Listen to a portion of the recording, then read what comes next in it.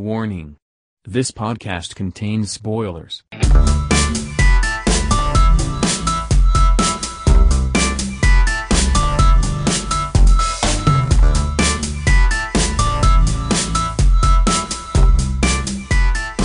Third World Cinema Club.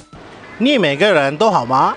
Welcome to Third World Cinema Club. Oh and I'm my sorry for gosh. my Chinese. I'm now practicing for our We new got Chinese lost. overlords. We got lost. Barrett, why are you doing this to us? I'm John Tawasil from Present Confusion. I'm Princess Kinok of Film Police Reviews. I'm DJ Ramones from ReverseDelay.net. I'm Jim of Jimmy Lee Kulatibapa. Okay, today we're talking about a lot of things. Yes, but You know. first and foremost, I missed you guys. Ay, Okay. ako din. Medyo we came back from a hiatus-ish. Which you guys didn't notice Because we had we're an, very smart. we put some episodes in the back. We still have a few episodes Yeah. left there. We called But, it an advance na Yes, Jim. podcast. Ano ba? Kasi. So, this will be a relatively free-flowing episode. And firstly, we'll be talking about a film that we've actually covered before. It's Tayo sa Huling Buwan ng Taon by Nestor Abrojena. Now that we've finally seen it, let's talk about what we thought about the film. Wow. So, Princess, ikaw muna since... Yes. Ayan. Ay, wait So- guys. Can we talk about parang short lang about ang kwento nating dalawa? Parang sige. short lang. Sige. Para may ano sila about regarding tayo. Actually, like DJ, pareho kami, we watched ang kwento nating dalawa. Yung free version sa YouTube ako. Pero ikaw, yung sa iFlix, di ba? iFlix, yeah. It's free to watch on iFlix with ads. Naubos ko na yung free trial ko sa iFlix. You don't have to be logged in. Okay. Okay, I see. So free siya sa iFlix Oo. talaga. Ay, sayang. Lumalabas pa nga siya sa yung promoted link on Google search. Sayang, sana... Siyempre, inamin ko na nagpirata ako sa YouTube. Sorry po, direct. Bumawi ka Susunod. sa background. FBI. Edit ko na lang. Shh, ganun. Habang nagtatrabaho ka, mag-open ka ng tab, play mo lang. So, pinanood ko siya and it's very, it's a quiet film no? Kumbaga, yung wala masyadong, narratively, wala siya masyadong quote-unquote conflict. I'm not sure if that's the right word. Parang it's just a series of things that happen It's just happening. to our characters. Ay, yung pagkasabi, Sinusundan lang nila, yung pagkasabi mo, DJ, nung nag-usap tayo after, parang napaka low-fi niya compared sa tayo. In retrospect, after watching tayo. Ayun. So, kayo guys, ano ang tingin nyo sa ang kwento natin dala? Very short thoughts lang before we move on to tayo. Well, after watching, Natuwa na after listening to Nestor and friends talk about AKND, parang I had a different perspective on it. Pero before, when I saw it, I was actually one of the people that didn't like it because I didn't really understand if there should be a conflict. So for me, it's like my moral compass is being shaken By this movie. by this movie na dapat hindi naman. Yun.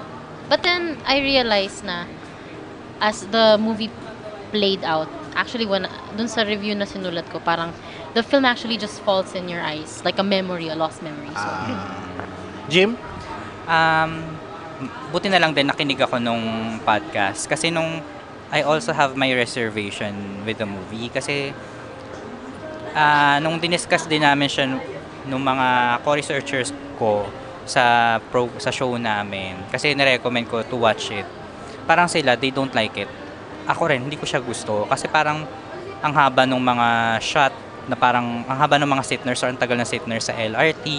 And then sana parang may mga eksena na tinanggal, ganun.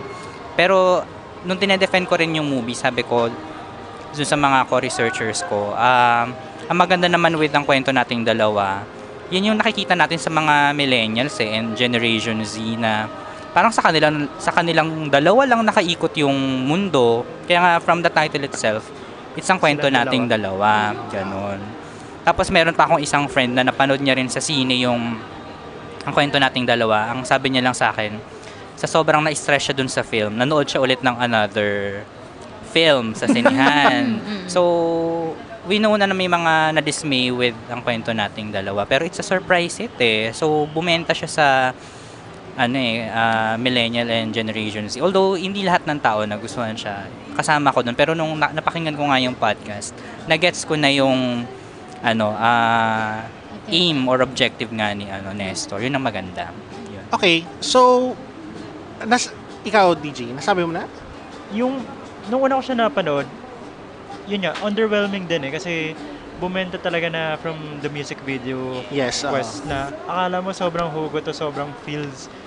Pero iba pala yung mismong pelikula na it turns out, ito napansin ko nung second viewing ko, yung isang pinapanood na pelikula in class ni Sam, ni Nico Manalo, naka-blur out siya kasi siguro they don't have the rights. Pero before sunrise yung ipe-play. Ako din Yes, napansin ko yun. Parang So- sa Tanabatas Wife, may ganyan naka-blurred. Naka-blur din. So yun yung inspiration talaga niya na babad lang, susundan ka lang habang kukantuhan randomly. Big.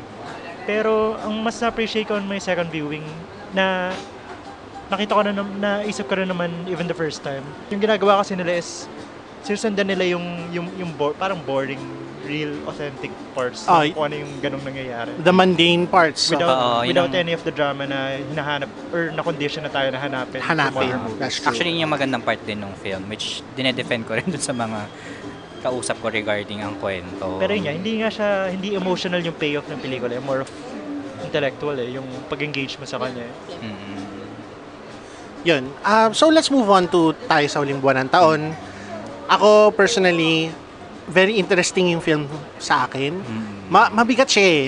Surprisingly mabigat siya. And parang it doubles down then on what you said, DJ, na the first like 2/3 of the film is like these two couples going about their relationships. Walang conflict eh. It's it's very slice of life. Yun yung description ko eh. Parang it's just them doing what they do. And also, it doesn't say, marami siyang bagay na hindi niya sinasabi, na ini-infer mo lang based on what you see. Or only the slightest hint, tapos kailangan mong... You have to piece it together eh. Which I really found nice. Then in the last third, dun ka nagkaroon ng dramatic like tension or dramatic moment, and it like the theme of the movie, there's some things that you can't just truncate, you can't escape it that easily. Parang kumbaga like I said in my review, kumbaga it's like gravity eh. You can't escape gravity that easily. And when a body that has mass passes through, like kunyari yung mga asteroid field ganyan, it will change trajectories talaga. And you see it in the third act. And yun eh, gusto ko yung treatment niya. It's almost experimental for me eh. Na tipong you don't really see this kind of treatment in your usual romantic films or your usual like narrative films eh. It's very interesting. Kayo guys. Tayo na to, no? Tayo na to. I agree. Tsaka yun nga, kasi sabi ni Nestor, basta tandaan lang natin, flight, orbit, and gravity. So, that was very evident in the entire film. Yes. So, yun nga, parang as they all fly like birds, free na sila. Then, apparently, nahugot sila ng orbit between the unresolved issues between themselves. Ganun. Tapos, parang nga silang gravity na parang they're either standing firm on their ground na they continue or they pick up from where they've left or leave it as is. Yes. So, maganda siya for me kasi tsaka yun nga, parang sabi ko, first time na hindi ako nakarelate in a same experience kind of way. Nakarelate ako, parang both siya eh, cerebral and at the same time siya. Nag-connect siya sa akin na On an parang, emotional level. yeah. So parang feeling ko dito nag-improve ng todo si Nestor. Parang he learned the lessons that he had to learn from the first film. Yes. Lahat ng criticisms, lahat ng feedback Very na evident binigay sa na kanya. siya. It's a massive Sobrang improvement over Yes. over A Candy. And ang ganda nung side by side na Yes. treatment na parang they're showing, yung sa umpisa na parang ito yung life ni girl, ito yung life ni boy. Tapos parang pagdating, ang ganda nung isang shot, favorite shot ko, sorry, spoiler alert, may shot doon, actually it was a guerrilla shot pala, sabi ni Tay. Yung sa yung sa PSE, yung reflected siya. Parang for me, yun yung parang may ball na siya. Kasi may mga balls doon, di ba? Yeah. Tapos bilang after nun, ano Ito ba na yung siya? light show? Oo, tapos Yeah. bilang nag-light show na siya. Yung before. Oo. Yung nag-meet sila? May ano kasi parang 5 to 10 seconds na parang nakaganon lang sila sa ano. Yung Yeah. camera, nakaganon lang sa It's just a straight PSE, line. oo. And then it starts revolving. Oo. Na yun nga, orbit, di ba? So, in that scene, there are these two characters Oo, na they nag-meet meet again. Parang two planets na They start nagtugma orbiting each other. Oo.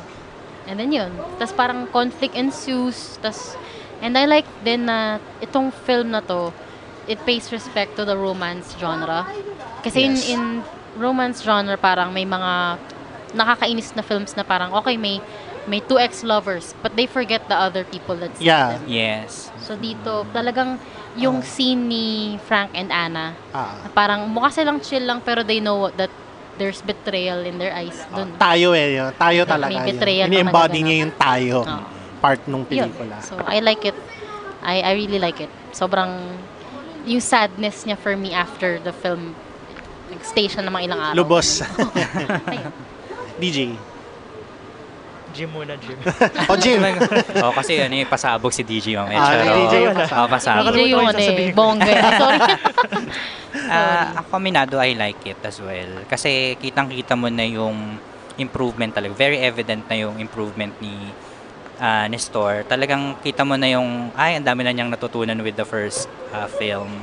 Tapos ang maganda dito kasi, kita mo na yung maturity nung mga characters. Kasi di ba nung una, dun sa ang kwento, kita mo pa yung mga parang childish parts nila. Pero dito, mature na sila because ano na sila tawag dito, may kanya-kanya na silang buhay. They have their respective partners sa kanilang romantic relationship.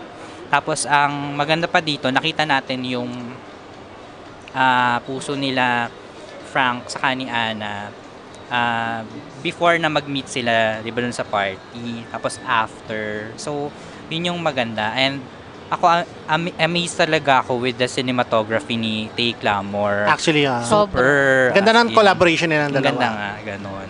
Yun yung talagang highlight ng film. Kasi yung may mga shots like, kahit yung overhead, di ba? Oo. Ang ganda nung And shots. napansin nyo ba yung, gusto ko yung i-text nun, yung, meron doon yung fire exit, favorite ko yung fire Ay, exit. ako din. Ang ganda nung shot na Na yun. shot. Yung Kung si Emmanuel Vera. Oo, kumakain siya ng... Yung nakaslant Ice cream. siya. Oo, Ang ganda parang na. agaw buhay shot, gano'n. Ganda nun. Naka-vertical na gano'n. Kumbaga, there's something out of balance. Yun nga yung ginawa kong featured photo ng review ko eh. Kasi doon mo Kuha makikita, ka ng shot. Nasa trailer? nasa trailer, pero nandun yung name ni Vera. Vera. in-edit ko pa, Oo. Okay. Kaya pala Like sa malaking Photoshop. tanong. Oo nga, oo Bakit nga. Vera na siya? Dati Oo. Emmanuel Vera. Branding. Oo, branding. Parang Parang sa Prince. Beyonce. Beyonce. Beyonce. Kailangan ano tawag doon? Mononym. Parang ganun.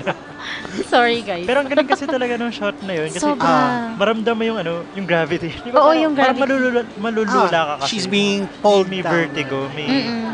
may tension yung shot. Oh, yan, James. Going back.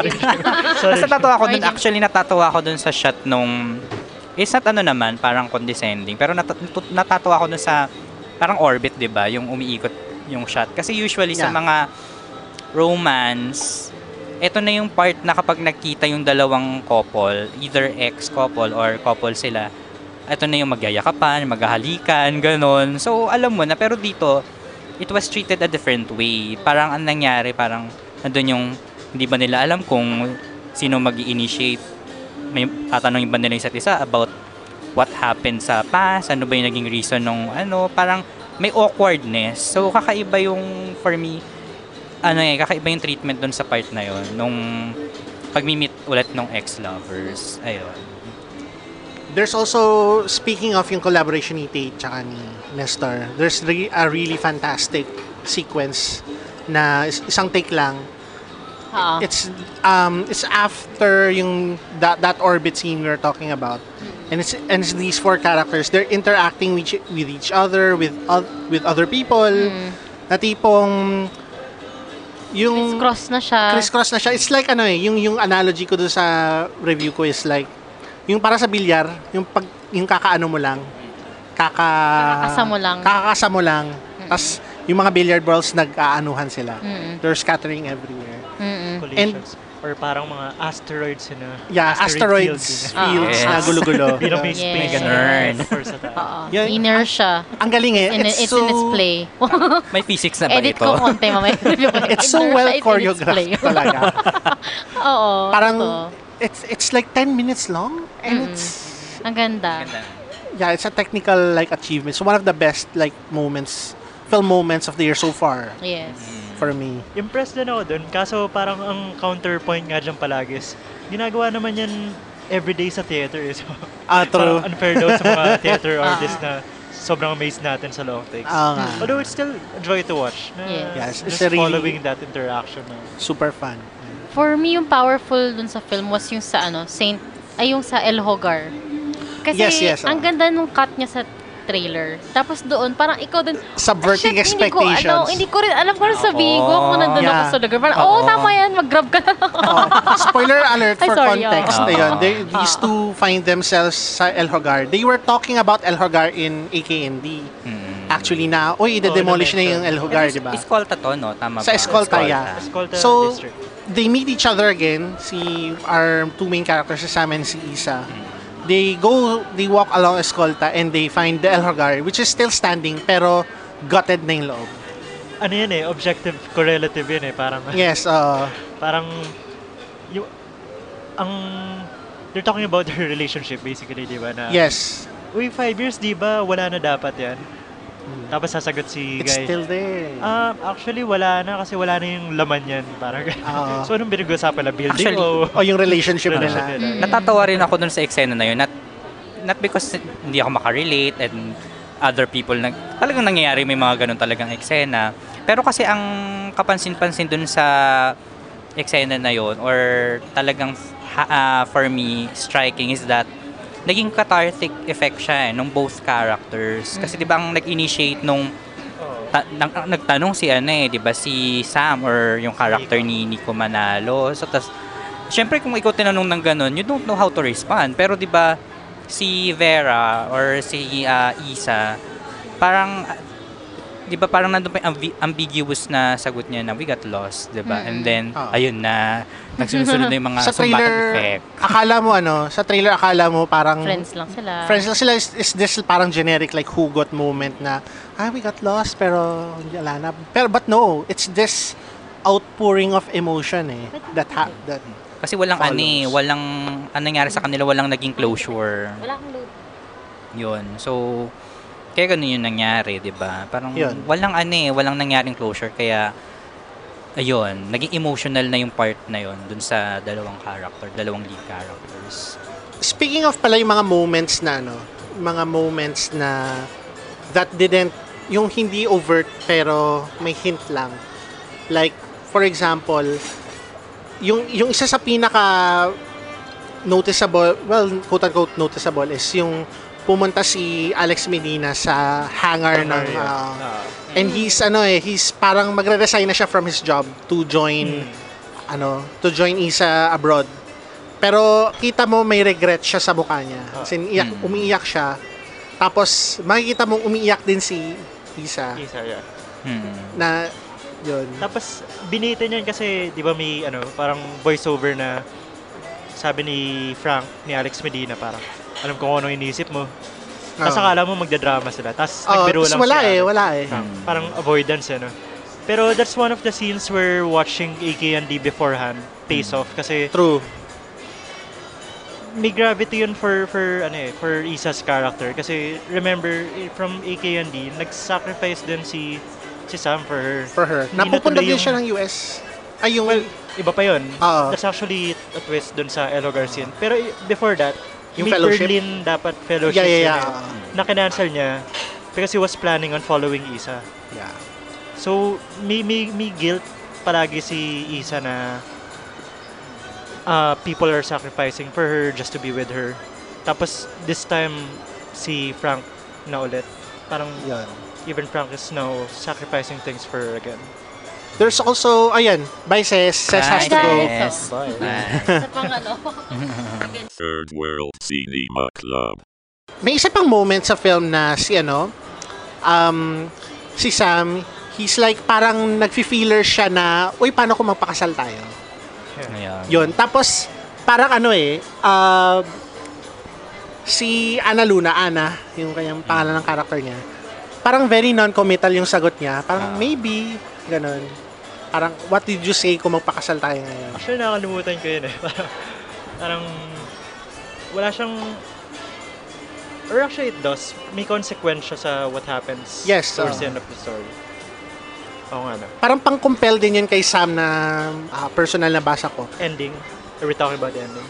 Yung, Basa mo sa... dun sa yung scene na yun with that Ana scene. Okay. Luna, na tipong kung mas committal si Ana Luna sa relationship nila, maybe he wouldn't have, parang hindi niya hinanap-hanap masyado si Isa that aggressively, or parang meron siyang justification for himself na I have a committed relationship with this partner. There's no to reopen old wounds, to revisit. Well, I'm not so sure actually. Kasi parang hindi ko sigurado kung anong gusto ni Sam kay True. Isa. To me, I think he just wants closure kasi na-cut off talaga sila eh. Parang he tried to follow her to the States pero Walang sagot wala oo. na-truncate. I think more of parang nababother lang siya na hindi talaga niya alam kung anong nangyari. License sa Berada, no? Hindi ko talaga alam kung anong nangyari. Ako kasi, ang basa ko, it somewhat reflects din naman yung generation natin when it comes to commitment, ganon. Kasi di ba may mga couples na they want parang they think na kapag after, let's say, ilang years, let's go, parang marry or let's get married ganon. And not knowing kung ano man yung magiging consequences or magiging events after that, ganon. So, di ba nung sinagot siya ni Ana Luna, very it reflects also our generation na hindi mo alam kung ready seryoso ba or seryoso talaga with the relationship. It says something about how we communicate din Yes. in relationships. Yun. Pero anong tingin mo sa kung ano bang gusto ni Sam kay Isa? Kay Isa. Tsaka kay Ana Luna Anong gusto din. niya mangyari sa yung pakikipag-reconnect nila Yeah. in the film? Does he want to get it off his chest or Parang gusto pa ba gusto ba niya talagang magkapagbalik? habulin? Oo. Si Isa. Ako ang nasa in my opinion, ang gusto lang mangyari ni Sam ay magkaroon ng closure. Yun yung naiisip ko lang. Closure talaga, not to get back. Kasi nung nakikita ko naman dun sa part nila ni Ana, okay na sila eh. Parang kaya nga 'di ba nagtatanong siya kasi they wanted to get settled na ganon. Pero yun nga bakit may uncertainty sa part ni Ana na makipag-settle kay Sam? Kasi di ba yun nga ang scene na yun. And yung, hindi ba may scene na if I remember it correctly, nasa apartment sila ni Ana. Tapos parang Sinasabi ni Sam na lumipat na siya. Actually, Pero, yun, parang Sam offered na way live-in relationship. Dalawa pala yung offer niya. Yeah. In their son, no? So, is he, yung pagkabasa ko, personally lang, parang if Sam had gotten something parang more from that, na tipong, sige, mag-live-in na tayo, mag-ano na tayo together, parang he could have had a reason to not reconnect, to just let it go. Parang, pero yun, nahahatak. Closure. Parang I don't need the closure, I already have someone else. Kasi ang isang factor na kino-consider ko with the character ni Ana ay nagmamaster siya. And then di ba si Sam? He's not eh. Parang ang reason niya is he's still supporting his family. May mga ganong issues. So, doon mo makikita yung difference nila na si Sam still supporting his family. On the other hand, si Ana, hindi man natin makita yung buong story niya. Pero parang she wanted na mag-focus sa career or sa studies niya on the side. Ganon.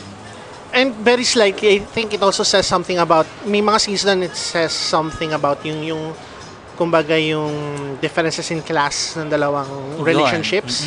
Like yung si Frank tsaka si Isa. Frank they have money to go Isa. abroad. Yes. Hindi na de-deny yung visa nila. May connections din, I guess, parang. Yeah. Yes, Tapos may yung connection. hapagkainan nila is very like upper middle class / middle class. Pero Pero yung si Sam tsaka si Anna, their living conditions are Parang class D or C or ganun mga eh, middle class or ganun. lower middle class. Ganun. Nakakatawa pa ngayon kasi may detour pa sa probinsya ni Ana, di Oo. ba? Yung lolo niya na manggagawa. Yeah. So talagang ano pala doon makikita it's not just the totality talaga of their situations is laid bare. Kaya which is why I liked it. That's another layer, no? Parang Another Totoo, layer. another iba Diba? yung freedom ni Isa and Frank compared to Sam and Ana. And also napansin ko din nung when Sam and Isa started like reconnecting again,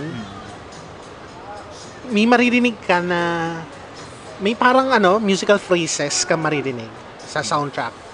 And hindi, ewan ko kung hallucination lang yun or whatever. Para ka-chords niya yung walang hanggan ng Quest. So parang napansin ko din yan. It's parang it's harkening back to you cannot escape this what we had in the first film. What yung our kwento, kumbaga our story. Parang it's still coming back to haunt you even though 5 years have passed and we have quote unquote moved on. Hindi ko yung napansin. Although ang napansin ko lang is walang music up until the time, the scene where they met. Yes. Sam and Isa. And then after nun, nagkaroon na ng puro medyo mellow, medyo malungkot na may cello music pa nga. Or Yes. at least stringed I think stringed dun yung scoring ng film. yung sa pagkakarinig ko, yun nga, hindi ko ma-verify. Parang katunog nga niya yung kanta. Ayun. Saka dung party, doon na nagkaroon talaga nung kanta di ba? Yung Gabi Alipi ba yun? Gabi Alipe. Hindi ko alam kung nandun talaga siya kasi ang tagal after in-announce niya, tapos wala siya sa frame pa rin for mga 1 minute. Hindi, natatawa ko sa eksena na yun kasi parang naalala ko yung sa kung paano siya nawala. Kasi sa bar din So parang siya na, is everyone in the bar, charot. Kasi di ba, ganun na ganun So ATBA pa, ganun. So yun. Ano masasabi niyo guys about the ending? So again, spoiler alert. After a large emotional like maybe fallout, maybe not between all of the 4 characters, we go back to parang bookend siya You see a poem being recited, which was also recited at the start of the film, which the poem itself, the words of the poem, it encapsulates what this story is about. And then we see that it's actually a flashback to 2 years before the events of the story, also in December, when Sam met Anna for the first time. So, ang tayo sa huling buwan ng taon pa rin, pero ibang tayo. Ibang taon. Ibang taon din. Actually, nalito ko. So, parang 2016, napakompute ako. So, 2 years. Parang nalito ko. 2 years pala. Okay, nagets ko na. So, ano ang interpretation niyo sa ending na yun? Why did they opt to do that? Are they saying na is this like a continuation of the story? Are they... Ang question kasi for me is clear yung nangyari kay kay Frank Yes. Isa na Frank stayed behind while Isa went left ahead to leave yes. to start a new life alone. Pero ang cliffhanger, ang open-ended, yung kay Sam and Anna. Yeah, it's very ambiguous. So yun yung yun yung gustong sagutin or gusto mong pag-isipan after nung ending na yun. And yung nagkasundo kami ni Ces dito we think it's a hint na Sam will still go after Anna. Kasi she left, diba? Parang yung clue ay pagising niya, naiwan ulit yung tsinelas ni Anna, tama ba?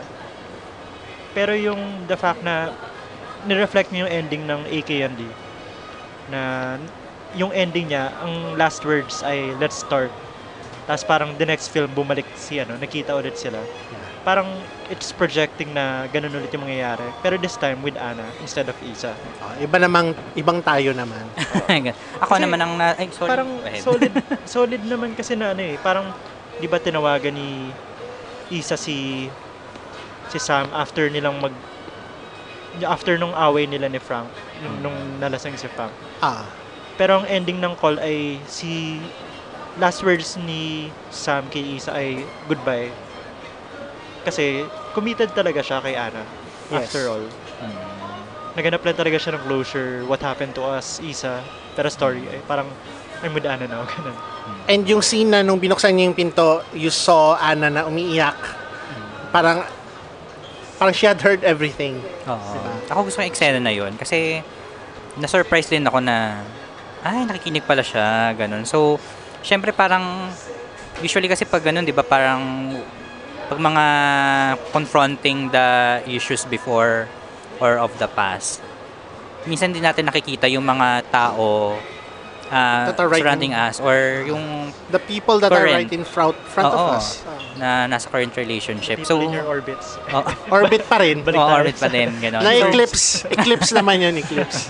Ayun, so, nung nakita ko yun, yung pag-iyak ni Anna, sabi ko, okay. Kumbaga, hindi na natin, itong pelikula na to, hindi niya in-ignore yung mga other people na close dun sa mga tao na sa lead characters or yung mga supporting dun sa story, gano'n.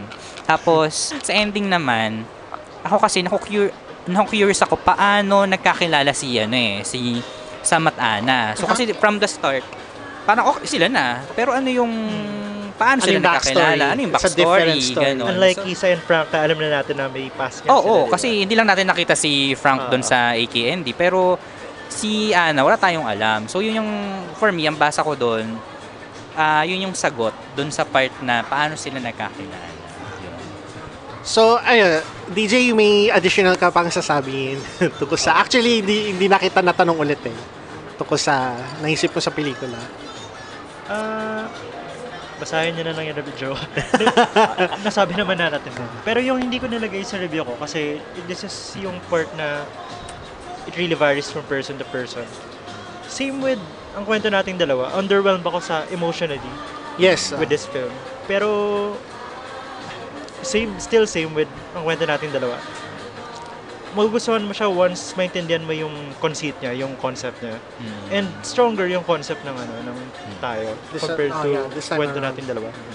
And plus, again, unanimous tayo na ang cinematography ay very pleasant all amazing. Throughout. Unlike ang kwento nating dalawa na parang 3 o 4 yata kasi yung cinematographers. 4 yung cinematographers. Gulo ng or parang inconsistent yung quality. Yeah. This is film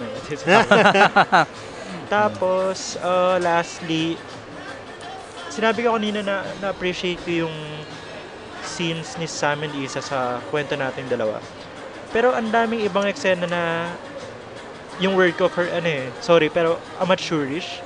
Kasi ang awkward, ang daming awkward na scenes sa kwento nating dalawa na sobrang contrived, parang alam mo na pinipilit yata nilang mag-improvise dito. Most of the scenes dun sa school, sa CSB yan, di ba? CSB, Yun, most of the scenes dun sa parang ang awkward. For example, yung si Luke, pinuntahan niya si Isa, parang sa faculty room, ganun, parang umupo siya, uy, anong ginagawa mo dito? Saan ka pubanta bago siya umalis? Yung very unnatural. When in fact you should be feeling na sobrang natural ng eksena. Mga ganun. Wala nang ganun sa tayo. Pulido na lahat. So, good job. Jim, mayroon pang comments about? Kasi yung part nila, tawag dito, Frank and Isa, ang, ano ba yun? Yung memorable moments ba doon, yung nag-break up sila. Di ba yung sa, tawag dito, yung kita pa yung pag ng airplane, pag land, gano'n. So, kasi nag-shoot na rin kami sa show namin before regarding breakup. So, natatawa ako pag gano'n yung mga, I want to find myself, gano'n. So, parang, while watching it, natatawa din ako. Pero doon mo makikita yung dedication ng 2 actors na kahit gano'n yung eksena, they still, parang, nandun sila, holding on dun sa mga emotions ng characters na, okay, I need to find myself, ganun. Tapos, di ba si Isa, ito na, makikita natin na talagang gogora siya sa States. And then yun. Tapos, ano pa ba? Paano kung di pala, no? Di ulit natin siya nakita. So, surprise. Paano kung di pala siya? Umalis. Hindi, yung natatawa rin ako sa kwento nating dalawa, going back with kwento. Kasi di ba once you're in tawag dito, communication arts or mass communication student, yun yung diniscuss din namin ng mga co-researcher ko. Ibang ano na to. Natatawa kami kasi wow sa Lasal, CSB yan, di ba? CSB. So, taray, meron na silang red headlight, tas camera. Samantalang nung panahon na parang wala kaming ganyan sa school namin. So, yun. Tapos, another thing pa pala na gusto kong i-comment with tayo is yung character na ni Luke. Kasi makikita mo na rin yung maturity ni Luke, di ba? May business na siya, ganon. So, nung una, loko-loko lang. Parang, siya yung character na hindi mo may isip na, uy, magiging successful. Kasi, di ba, AKN, parang loko-loko lang. Pero, Dati hipster lang siya. hipster lang. Tapos ngayon, nagulat na mayroon na siyang barbershop slash parang concept store di ba? So, nakakatuwa na itong best friend ni Sam tawag dito, nag-grow na rin. Kasi makikita mo naman yung mga characters, hinubog na ng panahon parang seasons change as people change. So, that's great. It's not parang it acknowledges the fact that, time has passed. Oo, yun. And people are not static. And nung nakikinig ako ng podcast, wala kasi ako ng podcast na yun, yung sa tayo, 'di ba? Even naman si Nico Manalo, ako surprisingly, 'di ba, na nung una, may reservation ako sa kanya kasi nga he's parang unlikable or hindi siya yung iisipin mo na pang leading man pagdating sa romance. And even siya, 'di ba? Inamin niya rin na parang babagay ba ako dito sa sa ganda-ganda nung leading lady ko, 'di ba? Pero nung dito kasi nung ang kwento, ang nasa isip ko, parang body film. Kasi, hindi sila bagay. Parang for me, I had the reservation, hindi sila bagay. Ganon. Tapos dito na sa tayo, okay na yung chemistry nila ni Nico Manalo, Ana Luna. Okay naman yung kay Alex Medina and kay Vera Kumbaga, nag-swak na yung mga tawag dito, personalities ng mga characters nila. So, yung dating hindi mo yung nakala na pang leading man, na-embrace na siya ni Nico Manalo. For me, yun lang in my opinion. Baka natuto siya sa gusto kita with all my heart. Wow, nabis ko yan. Isang universe lang pala to no? Uy, kasi sila din yun, di ba? Si Nico Manalo na palagi yung heartbroken boy. Ako, basically, nasabi niyo na lahat yung gusto kong sabihin. Except, meron lang akong isang nitpick na parang, hindi naman talaga nitpick, parang frustration lang. Kasi may scene doon sa yung long take na pinapakita ni Ana yung yung kanyang poetry book to all her friends. Okay. Tapos parang, ang bilis-bilis sumuporta. Uy, kung kailangan mo ng illustrator, Oo, no. Ako rin naisip ko tulungan rin kita. yun. Ako, alam mo guys, matagal na ako nagsusulat ng mga kung ano-ano. Ang hirap-hirap makipag-collaborate sa tao. Buti pa kayo, yun Hindi lang. lang yun. Kasi ang isa pang nitpick mo doon, dapat may awkwardness. Parang, okay sila? Hindi. So, nakakilala ba sila before? Ganon yung mga ganon yung naiisip ko during that time. Ang dating sa akin nun, parang hindi naman sila seryoso talaga na tutuloy nila yun. More of, uy, okay ito, nice, gumagawa ka ng ganyan. Uy, pwede tayong gumawa ng something together. Pero alam mo yun, mga plano-plano lang. Kasi di natutuloy. Ganun pala, ganun na experience ko Doon ako humugot Wala talaga. Kasi ang naisip mo na awkwardness nun, parang they already have the knowledge na, ito na yung mga, current tawag dito, partners. So parang baka they were just trying to be civil. Yun din. Pwede din. Alam nga naman maghagisan sila ng Hindi naman sa ganun. Parang syempre, kinuha mo ba? Sampalan ng ganun Nandun din nga yung tension, diba? Especially when si Ana ba yung nagtanong kay Frank na parang, so student ka dati ni yun pala yan. Diba? Ang implication nun is, nakuwento din kung sino siya, diba? Parang, pero civil nga sila. Diba? So, civil. Parang, realistic pa rin naman. Decent people sila. Yun ang gusto ko sa pelikulan to It's like a puzzle talaga. Parang, you have all the pieces pero hindi mo alam how they fit exactly.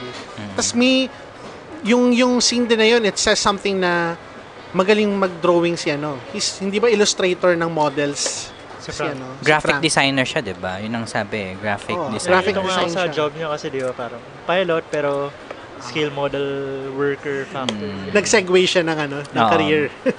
Freelancer. Hirap na talaga ng ekonomiya. Steve Dailisan ba to? Charot. A Renaissance man. Saka ang na-curious din ako with the film kasi hindi ko pa napunta yung Solidaridad. So kaya nung, di ba, nung napatanong ako sa group chat natin na saan yan, parang gustong puntahan. Kasi yun yung minsan magaganda sa film na parang pag di mo napuntahan and then yung film may location sa ganito, mako-curious ka eh. Kaya parang gusto ko rin puntahan yan. Lapit lang sa amin yun. Tatawirin mo lang yun eh. Ay, Gusto ko wow. mag-consign ng libro doon eh. Sana kung tanggapin nila. Yun. So, any final thoughts on tayo sa huling buwan ng taon? Ganda.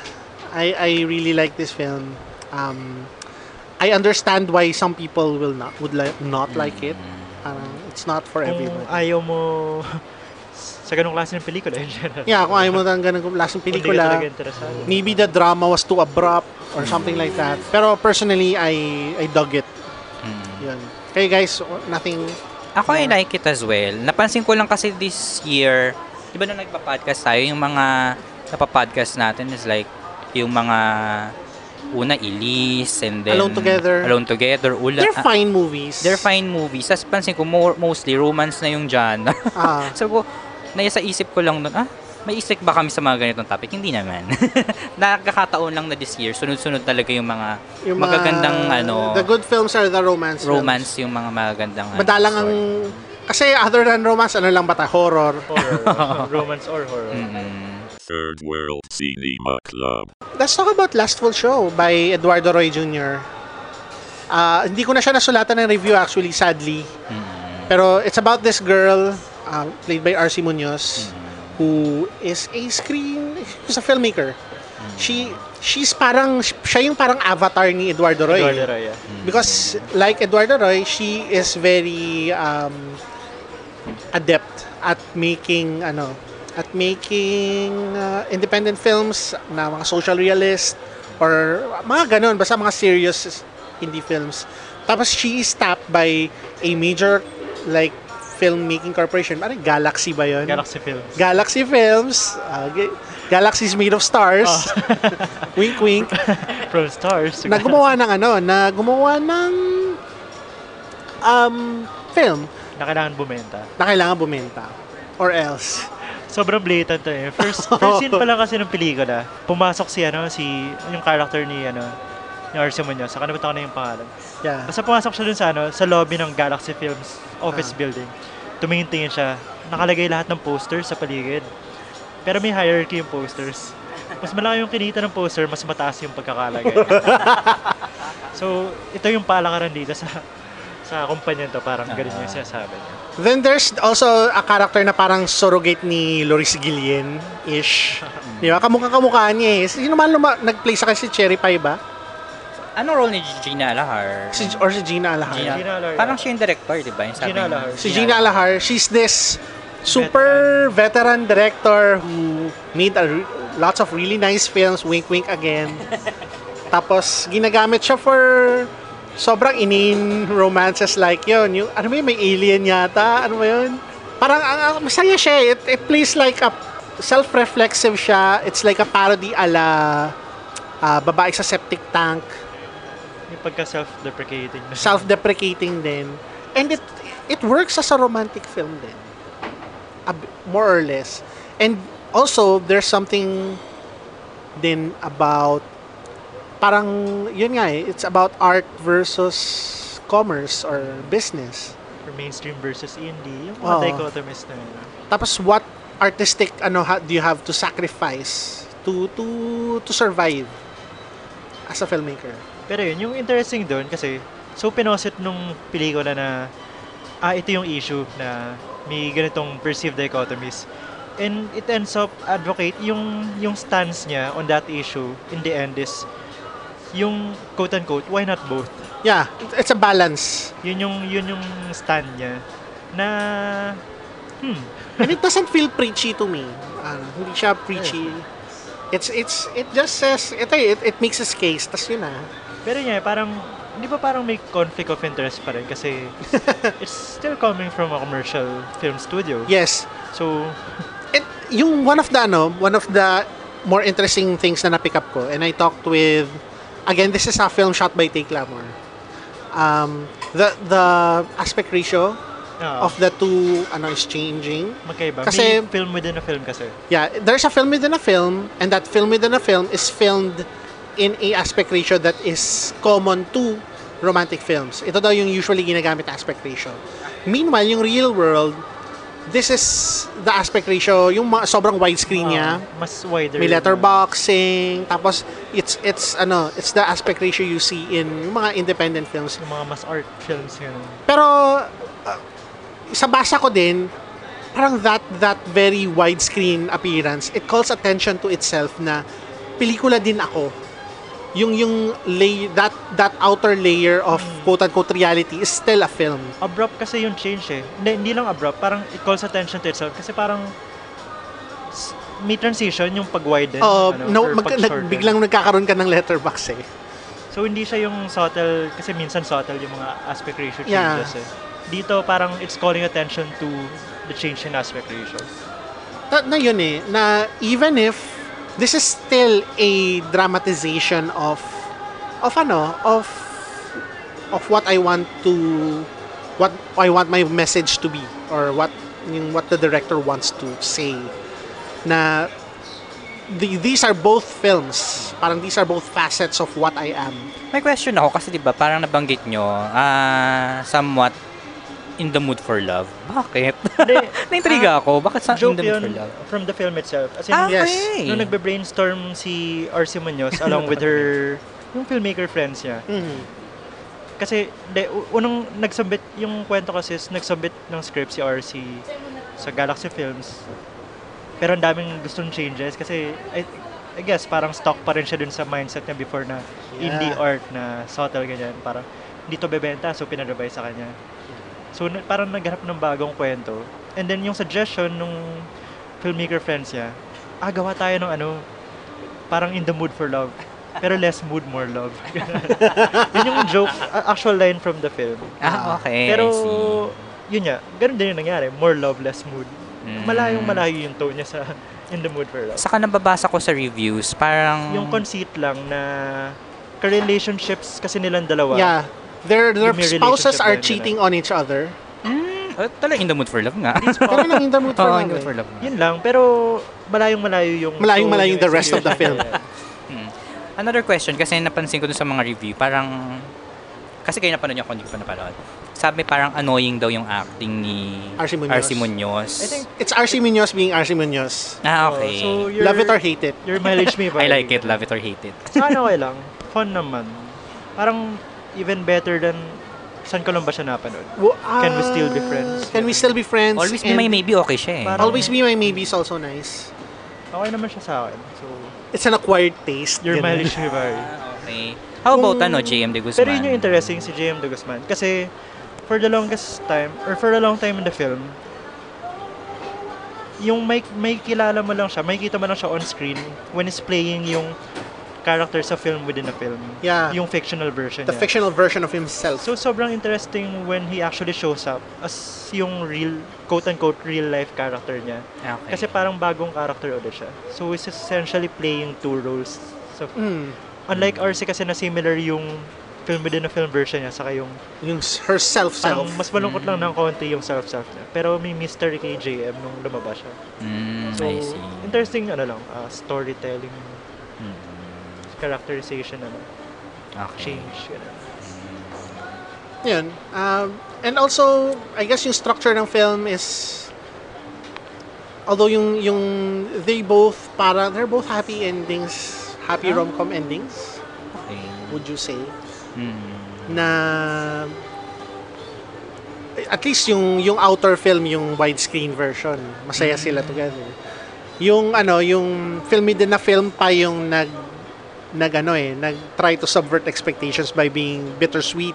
Pero pinaiba pa rin yun ng studio to be something. Kasi love teams. Okay. It also dealt with, kasi with love teams, meron ka talagang set na, ganito ba yan? Naghali ka na ba yung love team in real life? Anong stage of their quote-unquote relationship sila. So it tackles those things too eh. It's a nice film about filmmaking. Sayang hindi ko napanood. Pero Kakainis. kaya nakaka-curious din or nakaka-paranoid din talaga. Parang gusto mo tanongin si Eduardo Roy Jr. Parang, so, itong napanood ba namin ay ito rin yung gusto mong gawin talaga? Ano ba talaga gusto mo? May pinabago ba sa'yo dito? Baka hindi niya masabi kasi alam mo Kailangan naman. off the record.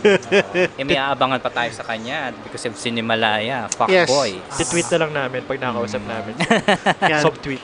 Hi Eduardo Roy, hi. If you're listening to this. We like your movie.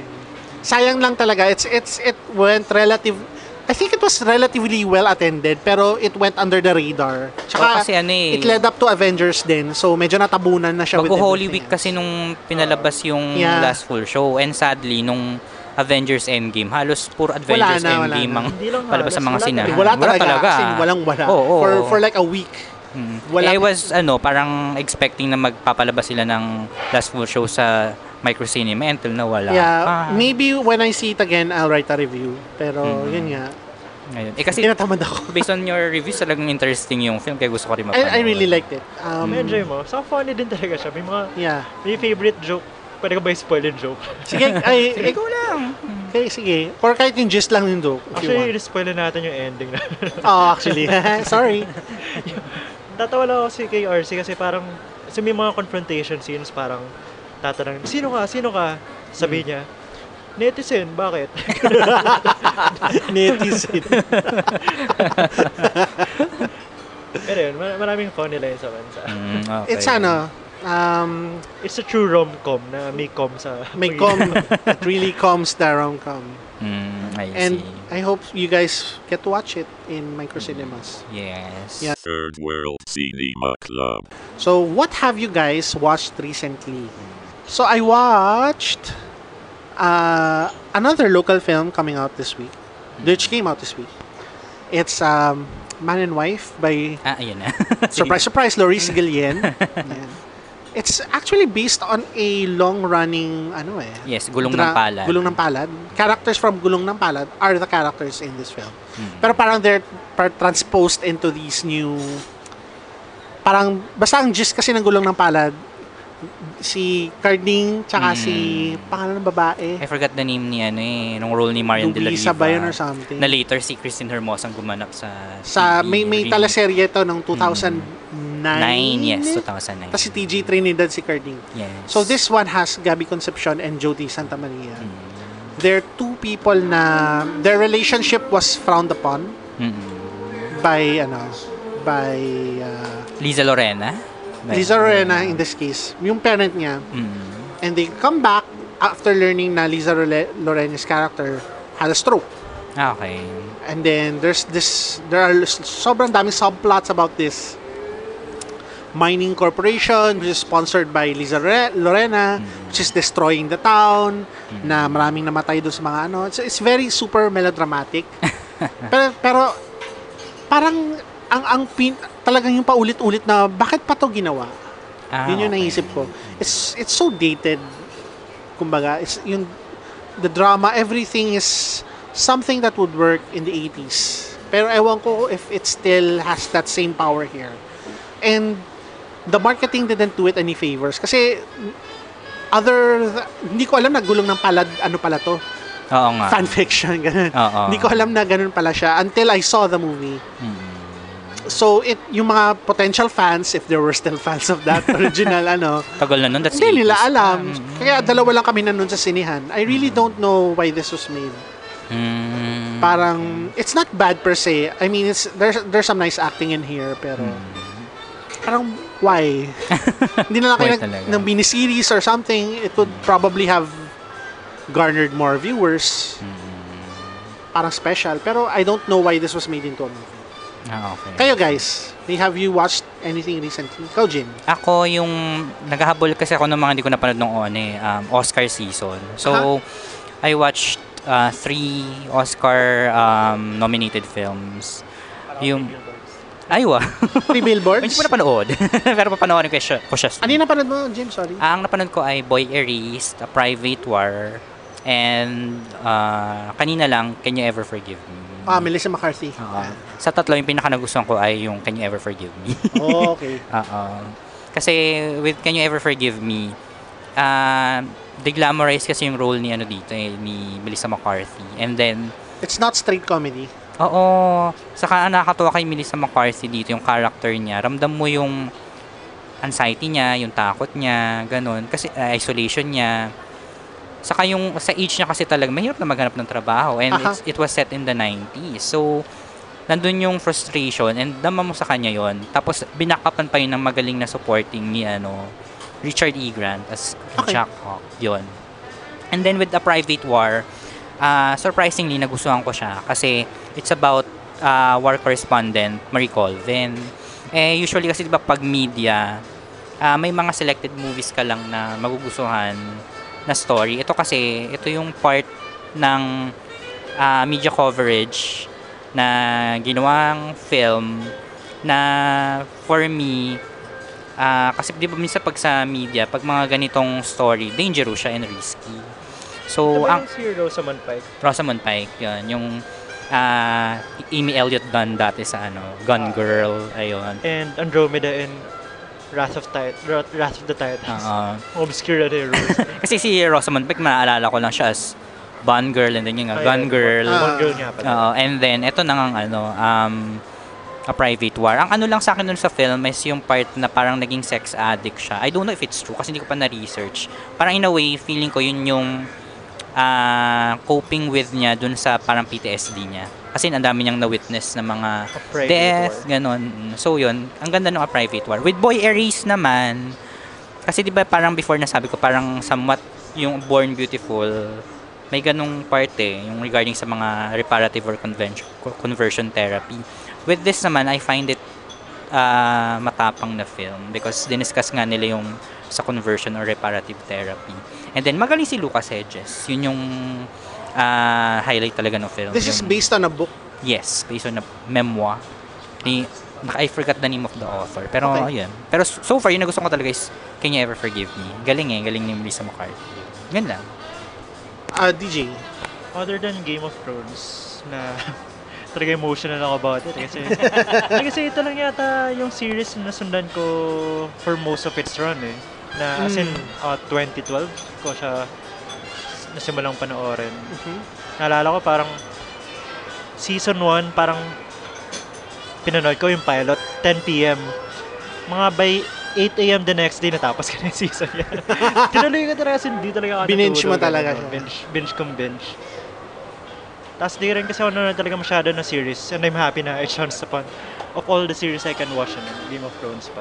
So, pero other than that, ang napanood ko ay Life 2017. Oh, Life. Not sure kung sino, I don't remember yung writer or directors. Pero ito yung starring Jake Gyllenhaal yan, diba? Rebecca Ferguson, Jake Gyllenhaal. Yun daw yun Gyllenhaal? Gyllenhaal. Swedish kasi yun parang yun daw yung proper pronunciation. Oo, ganun pala. And even Ryan Reynolds. Ryan Reynolds na. Yeah. Napanood niyo na ba yun? Ang story niya ay ito ba yung parang sci-fi? Sci-fi horror. They found life from Mars. So, nakaka-capture sila ng cell from soil samples sa Mars. And then, for security, syempre, parang alien life. So, sa ISS siya pinag-aralan. So, may biologist, and then he tried to revive yung cell kasi parang it's in deep hibernation. Something ganyan. Binigyan niya ng glucose, kinoriente niya, ganyan. And then, started growing. Pero syempre dahil horror siya, tapos things became Tari ni music sa background. Hostile. Sure. Na-enjoy ko naman siya. Hindi ko naman trip talaga yung ganong genre. Although, na-enjoy mo siya. Parang tas, ang panalo ko sa pelikula yung ending niya. Or basta may twist doon, somewhere na mainis kayo. Pero ang common review sa kanya is derivative daw kasi para siyang part alien, part gravity. Okay. Interesting. Kasi parang yung mga nababasa kong review about Life, siya mix toward, mix to negative review siya Pero Parang yung sa Passenger, di ba nila, ano? Although hindi ko napanood yung Passenger, yung kay... Passenger. Yung kay Actually, Jennifer Lawrence and ano, Chris. My main issue with Passengers yung structure ng pelikula na bakit pa nila sinikreto tong...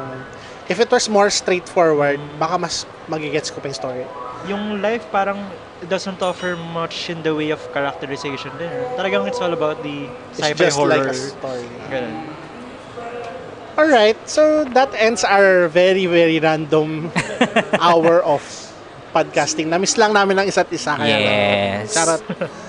So, we'll be seeing you guys next time, pero past versions of ourselves maybe. Pero alam nyo guys, na-excite ako dun sa Gulo-gulo na Quezon's yung Game. timeline natin. Sa? Quezon's Quezon's Game. Game, Yung yeah. kayong... Gusto yung pag-usapan yun? Ako gusto ko siya mapanood. Sige, maybe we'll schedule something in the future. Okay. We'll keep you guys posted. In the future or the past? For the past. Gulo na ng timeline natin. We need Infinity Stones to correct the timeline. So, bye guys. To our 6 na yata. six viewers. Yeah. 6 to 7. Depende sa oras. Our potential Chinese viewers, ni hao.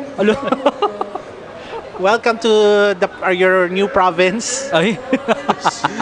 Going Charot. political. Charot. And I'll see you guys next time. Bye. Bye-bye. Pilipinas. 再见。第三世界电影俱乐部